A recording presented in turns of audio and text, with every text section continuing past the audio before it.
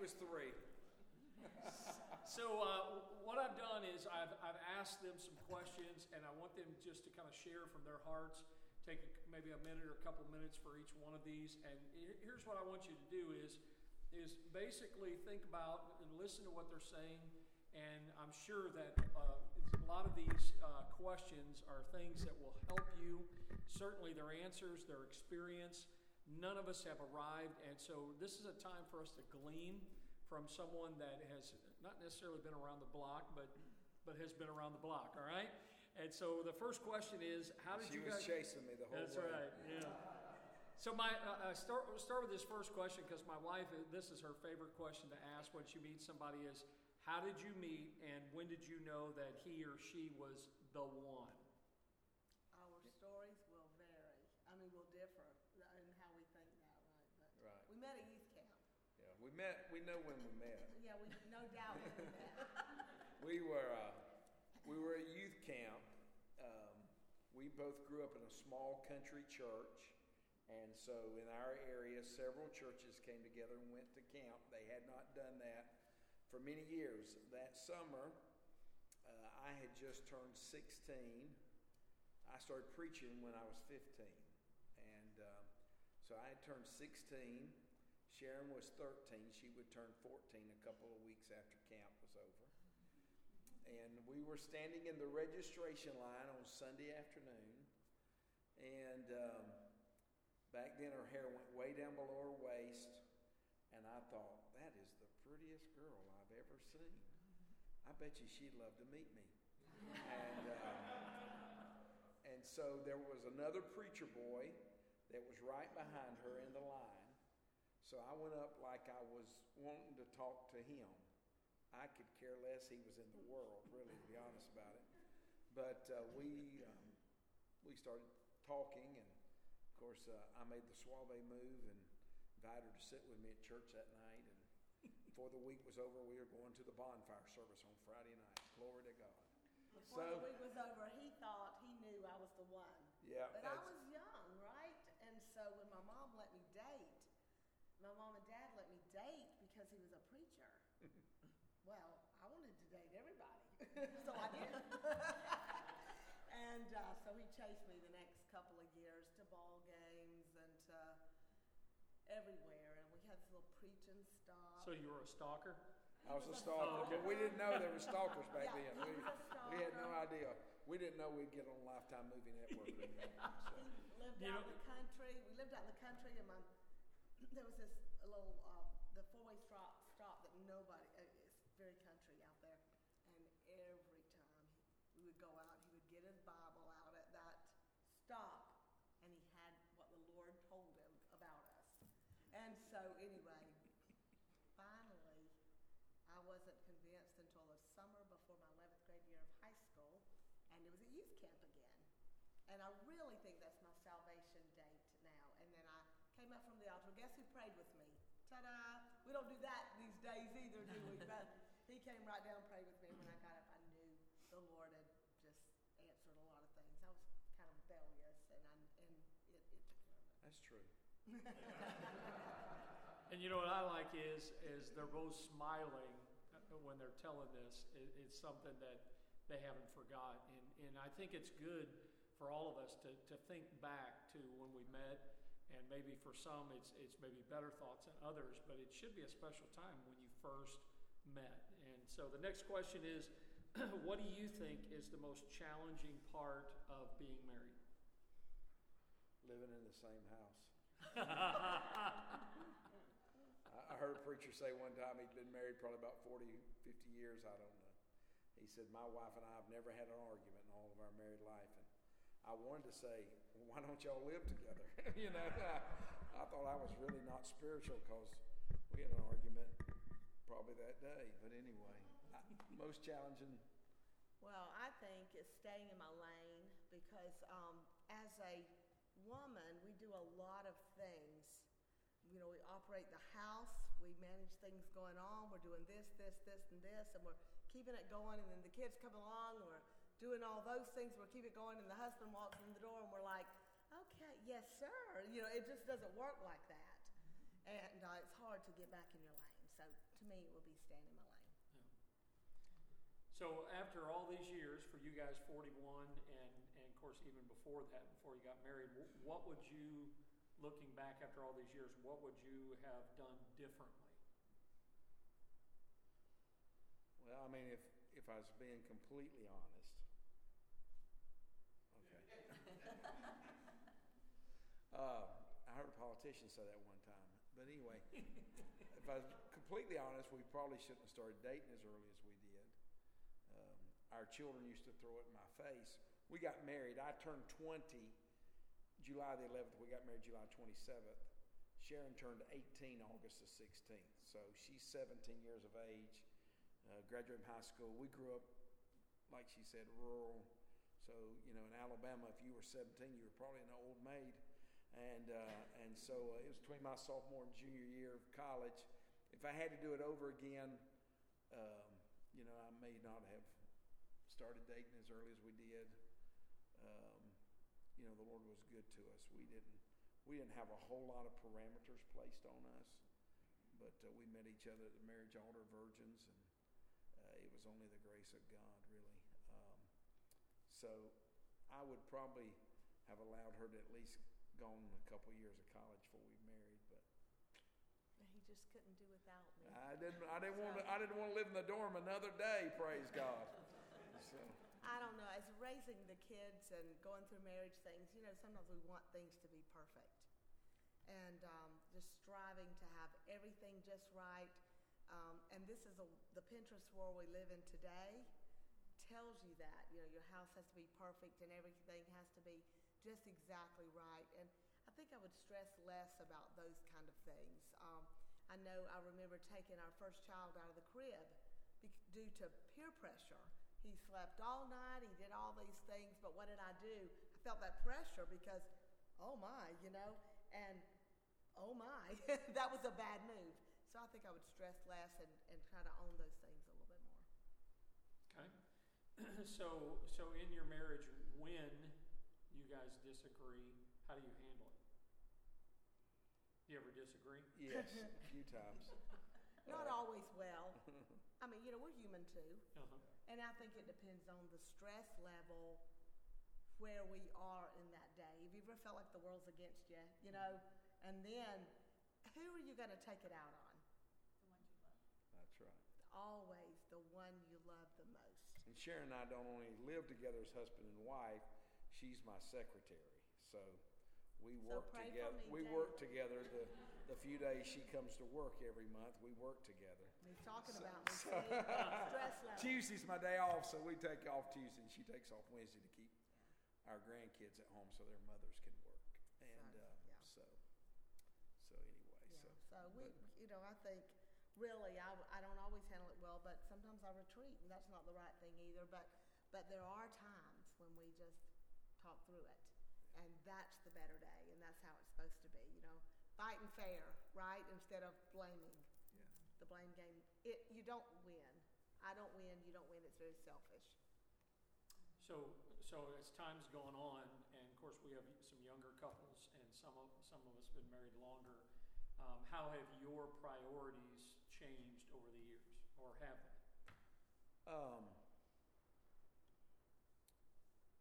I would think that we do more things together than we've ever done because of just the two of us. We're empty nesters. We have 3 grown children, 8 grandchildren, and so I would think we do things together. I have a session, and I don't think I'm doing it here, but I may bring part of it in. But I believe life's all about relationships. I believe if you were to define life in one word, you'd define it in the word relationships.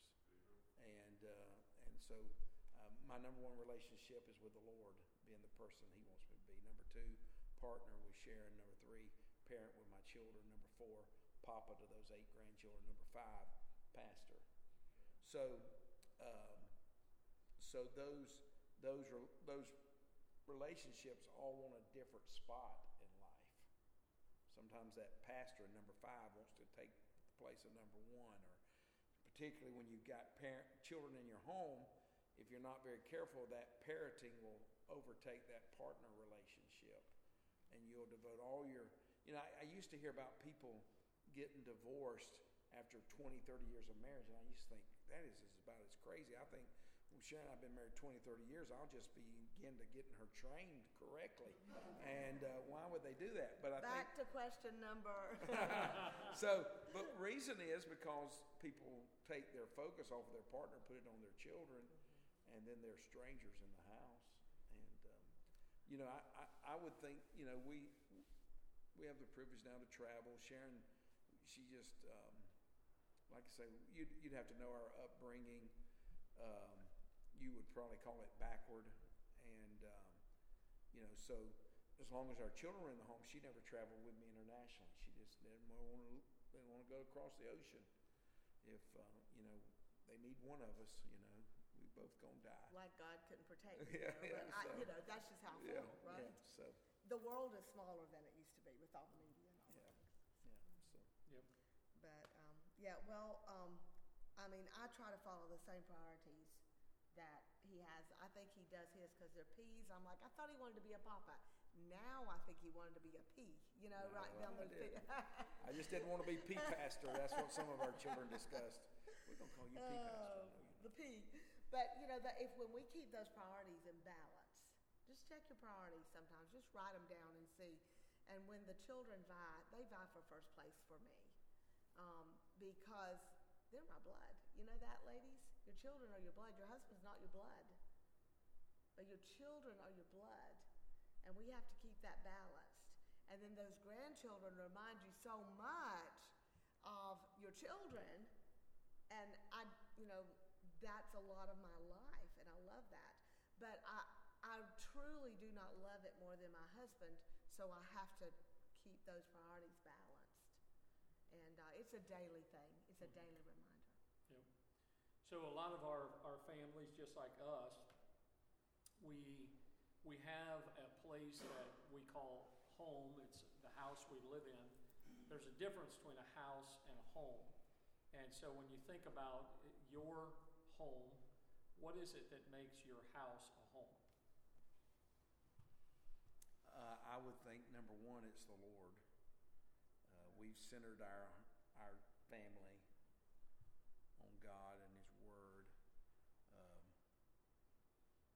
We never forced made our children, but all of our children in ministry. Both of our sons serve on my pastoral staff. Our daughter's married to an associate pastor, lives about an hour away from us.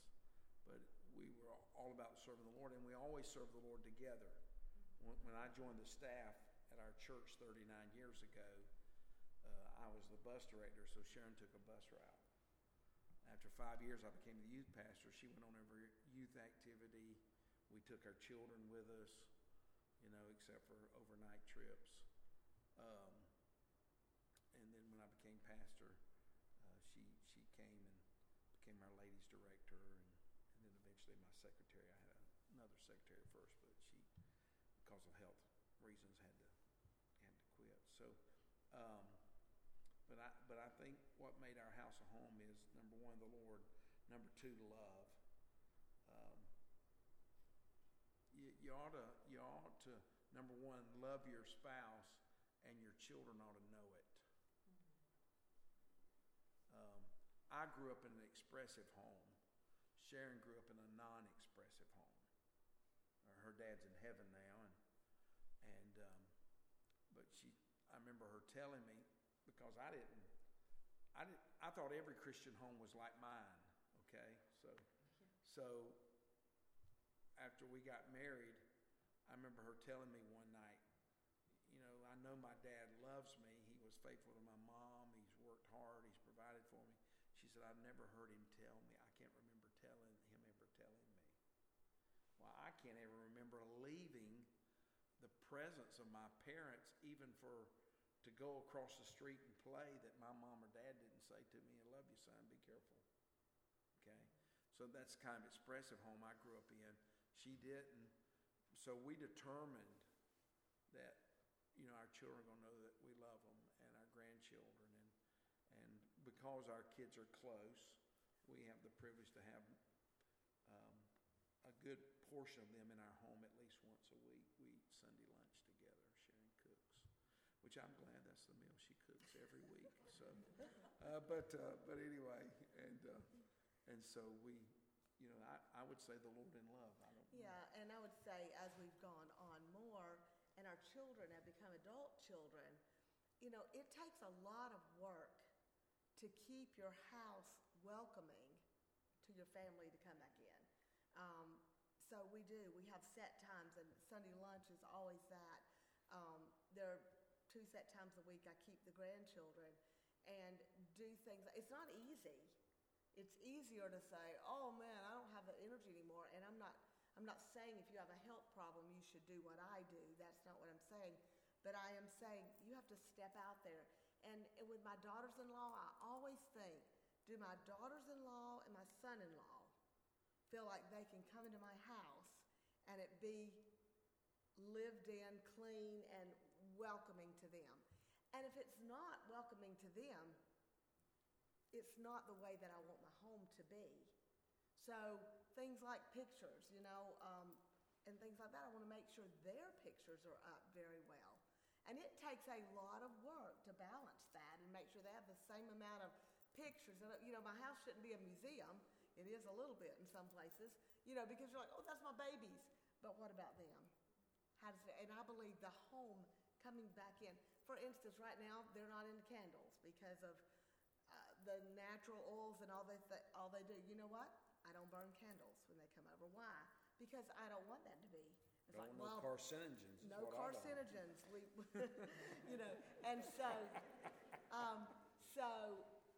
as far as that kind of thing goes, normally I would have said, oh, Sunday night fellowship, you come light the candles, you do. Don't do that anymore. Why? Because of my in-laws, my children coming back home, to make it home. I know it's always a challenge, like Joy and I, when every day you face challenges, and some of you are working, some are working from home, and it's easy with things that happen in life for either one or both of you from time to time to get discouraged, get a little down. Think about the Bible. The Bible talked about David and how people spake about stoning him, and the Bible says David encouraged himself in the Lord. What are some ways that maybe you encourage each other?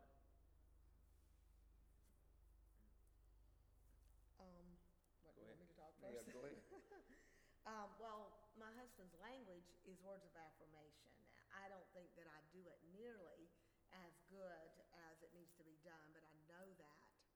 And I try to say those words as encouraging. It's easier to find fault, isn't it? Instead of, because I married my opposite. Any of you marry your opposite?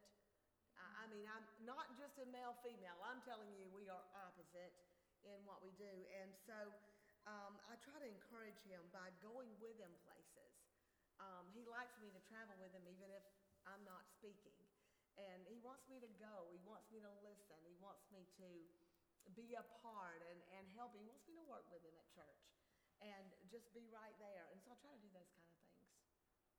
Be a part of his life. You follow the love languages, hers are quality time and acts of service. So, I'm not much of a housekeeper, but I have, especially since we've been empty nesters, I try to do things around the house like I've learned how to make tea, and I'm very proud of myself making tea.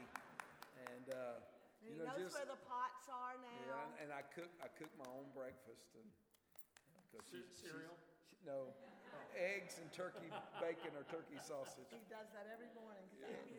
We've never eaten breakfast. No, and he we're became a not diabetic, breakfast. and we wanted to have and I'm like, oh no. Yeah, I thought I was eating very healthy cereal. My doctor said, no, that heart health cereal is no good for you.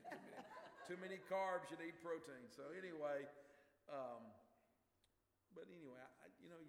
you make some adjustments in life, and I want to keep her encouraged. If she's my greatest cheerleader, so if she's not in my corner, I'm defeated. I am. I admit I'm very much a person who responds to words. So you've heard they've already mentioned a couple times, and a lot of times we don't think about it, but there are stages of life as we're married. The longer we're married, and of course he's used the words empty nesters and so on. But there's other stages that you go through, and I think one of the keys, and they haven't used the word, but they've been talking about, is that we need to be constantly assessing where we're at in our marriage. Because things change, we change, and so you have to constantly. Just like at work, if a boss does not assess his business, chances are he's going to go out of business. Right. He's constantly has to look at, is he making money? How much money is he spending? And so on. You need to do the same thing when it comes to your marriage. There may be times as you get older that your wife may need more support from you than she's ever needed before. There may be times where physically you're not able to do as much as you've done in the past. And so there are ways that you can encourage. and listen, honestly, sometimes when I come home, I can tell my wife likes the carpets vacuumed, she likes the dishes done. And if I see her in there and I see those things, listen, it doesn't take long. I just go in there and I do the dishes. Now, I don't do it all the time. Probably should do it a lot more, but there are ways you can encourage each other. One of the things I think that is one of the biggest strains on marriages, couples, is finances.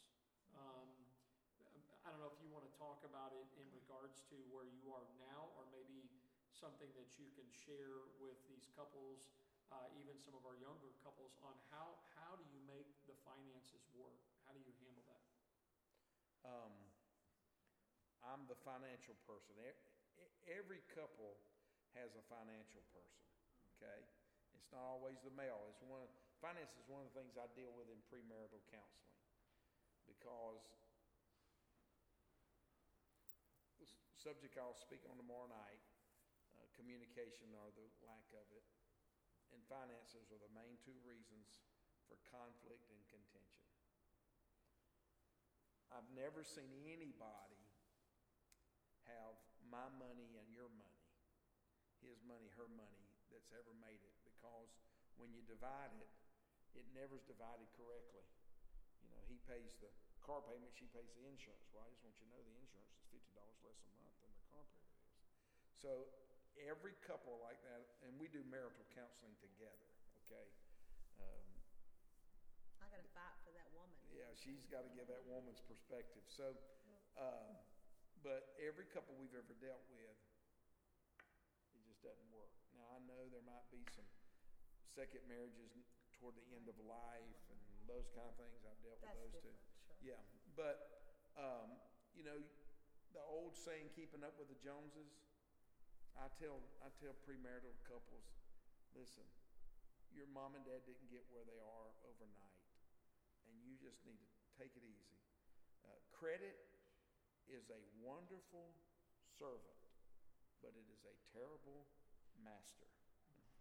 And I use credit cards. I'm not if you're a Dave Ramsey fan, don't shoot me or anything, but I think he probably uses them too. But anyway, but I use them for Sky Miles and Marriott points and those kind of things. So we travel a lot of times on stuff that I pay it off every month. I do a lot of dumb things with money. Sharon says, when you die, I want you to know I'm not going to do all this stuff you do. I move money from bank to bank because I get better interest at one bank I can the other. So just not a. Don't worry about that dollar. Just simplify your life. She doesn't care. But anyway, I think you got to make sure that you make wise financial decisions, and whoever is the financial person, just like this. In every couple here, there's a spender and a saver. And that's not always the same either. Okay? But in every couple, there's a spender and a saver. God put you together. Everybody marries their opposites. If you married the person just like you, you'd kill them. And so,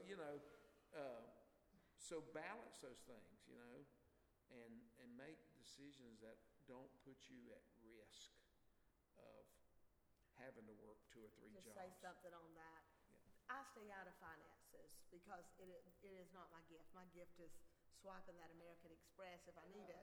That's my gift. But let me say why I can stay out of finances. Because first of all, I know my husband is going to tithe first. And every year he is going to go above the tithe. And he's going to up our offering to the Lord. A little bit more percentage. And I promise you, men, that your wives will appreciate that if you are in charge of the finances. They're going to trust you more. And wives, if you're in charge of it, men, you trust them with that because God is going to honor you if you give to him off the top and then train your children to do that. That's a whole session, but we did do that. And finances started at just the ground level. You know, one of our sons made $15 when he cut the grass for a yard, but you know what he got? We laugh now, but Philip literally made $15 for this huge yard. $750 of it went in the bank. 10% went to tithe. It took him a long time to save money, but you know what? That's the way it was. And if you'll do that when they're young, and you'll do that in your marriage, the other things are just going to start. And the reason we made our kids save is because they went to college. We were going to help them pay for it, but they were going to assume responsibility. So I heard a guy talk about this when we didn't have any children, or if we did, Tim was a baby. And so we started off a 75-25 proposition. We paid 75% of his college bill. He paid 25. Next year we paid 66. He paid 34. The next year we went 50-50. And the last year I paid 25. He paid 75. Working him toward financial independence. I didn't do that because I hated him. And of course they said, you know, our sister will never do that. She's the baby. And she crammed 4 into 3 so she could get married.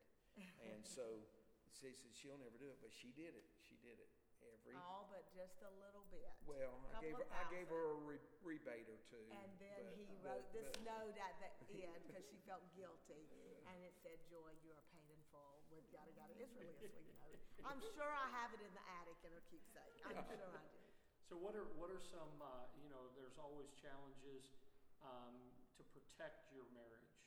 So what are some boundaries that you guys have established, whether it's early on or even recent, to protect your marriage? Because, all of us, there's the bombardment, and of course the devil doesn't want marriages to last. What are some boundaries that you guys have established? I mean, just some practical things I do. I do travel some by myself, so if I go in a hotel, I find Fox News and ESPN. That's the only 2 channels there. I don't ever surf. I'm not a channel surfer. I'm a channel surfer at home. If we're watching live TV, I don't know commercials. My boys say, "Daddy, you seen that latest guy cut?" I don't care about commercials.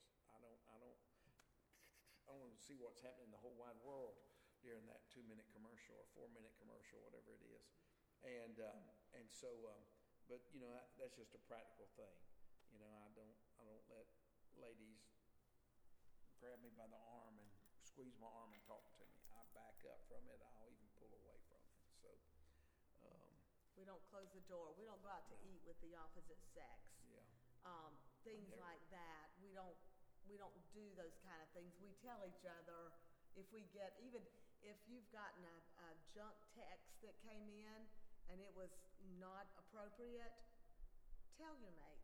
Yeah. And that way they're not going to find it one day and you're backing up saying, "Well, I didn't know it came in," or you look guilty even if you didn't mean it. So just go ahead and clean it up. The thing we've done is we've had no secrets. No. There's nothing that I don't feel like I don't know about her, and I don't think she would tell you there's anything she doesn't feel she knows about me. We tell what we need to tell, or what we should tell. We don't hold secrets. So what would you say has been the most joyous occasion or day that you've experienced as a married couple? Today. I think the births of our children. Yeah, I'm sure. Because, I thought of a lot of things because I put some thought as we went through these things. But here's what I thought of. The birth of our 3 children. Every one of you think like that if you've got children, and maybe the husband and the wife. The first day that we served in the youth ministry, it was a joy to serve a teenager. And I think we would both say the first day of the pastorate, I was struggled somewhat with that, but he would say the first joyous day probably, because that's what you know the Lord had called you to do. But those kind of things, they're so joyous. The day our children got saved, there's so many. And the day our grandchildren call us now, and whether we're with them or not with them, and they've gotten saved. And I keep that list in my Bible of their name and the date they got saved. A little note about where they were when they got saved. And just little things like that. They come back to my mind and they bring me great joy. Maybe the most precious day in my life, that when I think about all that, our daughter, we were with her when her first child was born, a boy. And when the second child was born, we were in couples retreat, 3.5 hours away. We knew she was getting close, and our couples retreat, like yours, starts on Thursday night. So I really didn't know what to do. We had these guests in, this pastor and his wife from Illinois, and so anyway, we drove separately to couples retreat. We'd never done that before, and just trying to figure out what to do on timing. And so Thursday night, probably about midnight, I reckon, our son-in-law called and he said, "We've been admitted, Joyce, in labor." Well, what does Mom do? She says, "I gotta go. Right I then. said, "Let's think about this. Let's figure out what to do." She's not gonna have this baby in the next 3 hours. I didn't care. I already thought about it. But That's why I anyway, drove. the first one had gone a long time. So anyway, I said, she said, "No, I'm going." I said, "Okay, you go." And I sat there in the hotel and thought, this is crazy. So I called her and I said, "Listen, I'm about 30 minutes behind you." And I said, "I'll just call another one of our guys on staff and say, you run it tomorrow. We probably be back tomorrow night. Maybe. We'll see." And so when it got near time for the birth, I was fixing to dismiss myself.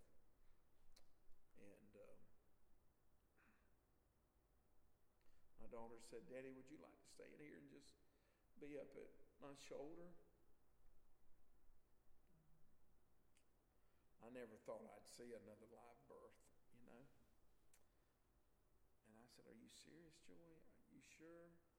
She said, "I'm sure. So she's had our last two grandchildren, so I got to be in the room where both of them were born. Those are precious times. Well, we've enjoyed getting to know you a little bit, and of course appreciate you sharing some things from your heart and some great advice. If there was one thing that you could share, any advice to these couples on how to make their marriage last, what would you say to them? I would start off with unconditional love. Love your mate unconditionally. I think that's what's got us here, is unconditional love and trust. If you don't have those two things, your foundation is really weak. You've got to love each other. You've got to trust each other. I use it with our grandkids all the time with the Berenstain Bears book, but trust is something that it's hard to put back together once it's broken. And it can. But if you've got a foundation of trust, don't break it. It's not worth it. That person that may be out there, showing you love and attention, you know what's going to happen when you get with them? It's going to have some mundane days as well. And once you get started in that, I'm sure in a group this size, there's probably some brokenness and some hurt and some second and third marriages maybe. You start where you are now, and you love that whoever you're with right now, unconditional. And you talk about trust and make sure you trust each other. And just make sure you're in God's perfect will. If your mate says something about God's will, and you say, "Well, I'm not leaving my job," or what, just think about that. Work together in that. Love, trust, and God's perfect will. That's what I would say. I would go back to something you mentioned earlier, and that is the stages of life. Make adjustments. Sharon's told me many times I'm married to my fourth wife now. same woman, just a different, she's just different than she was. And she was a 17-year-old kid. You wouldn't want to say that, but she was a 17-year-old girl. We got married. And so you just be willing to make adjustments and accept the changes that life brings. Don't allow those changes to change your love for each other. I think that's what I'd say. Amen. Well, let's thank the Ravens for sharing some of the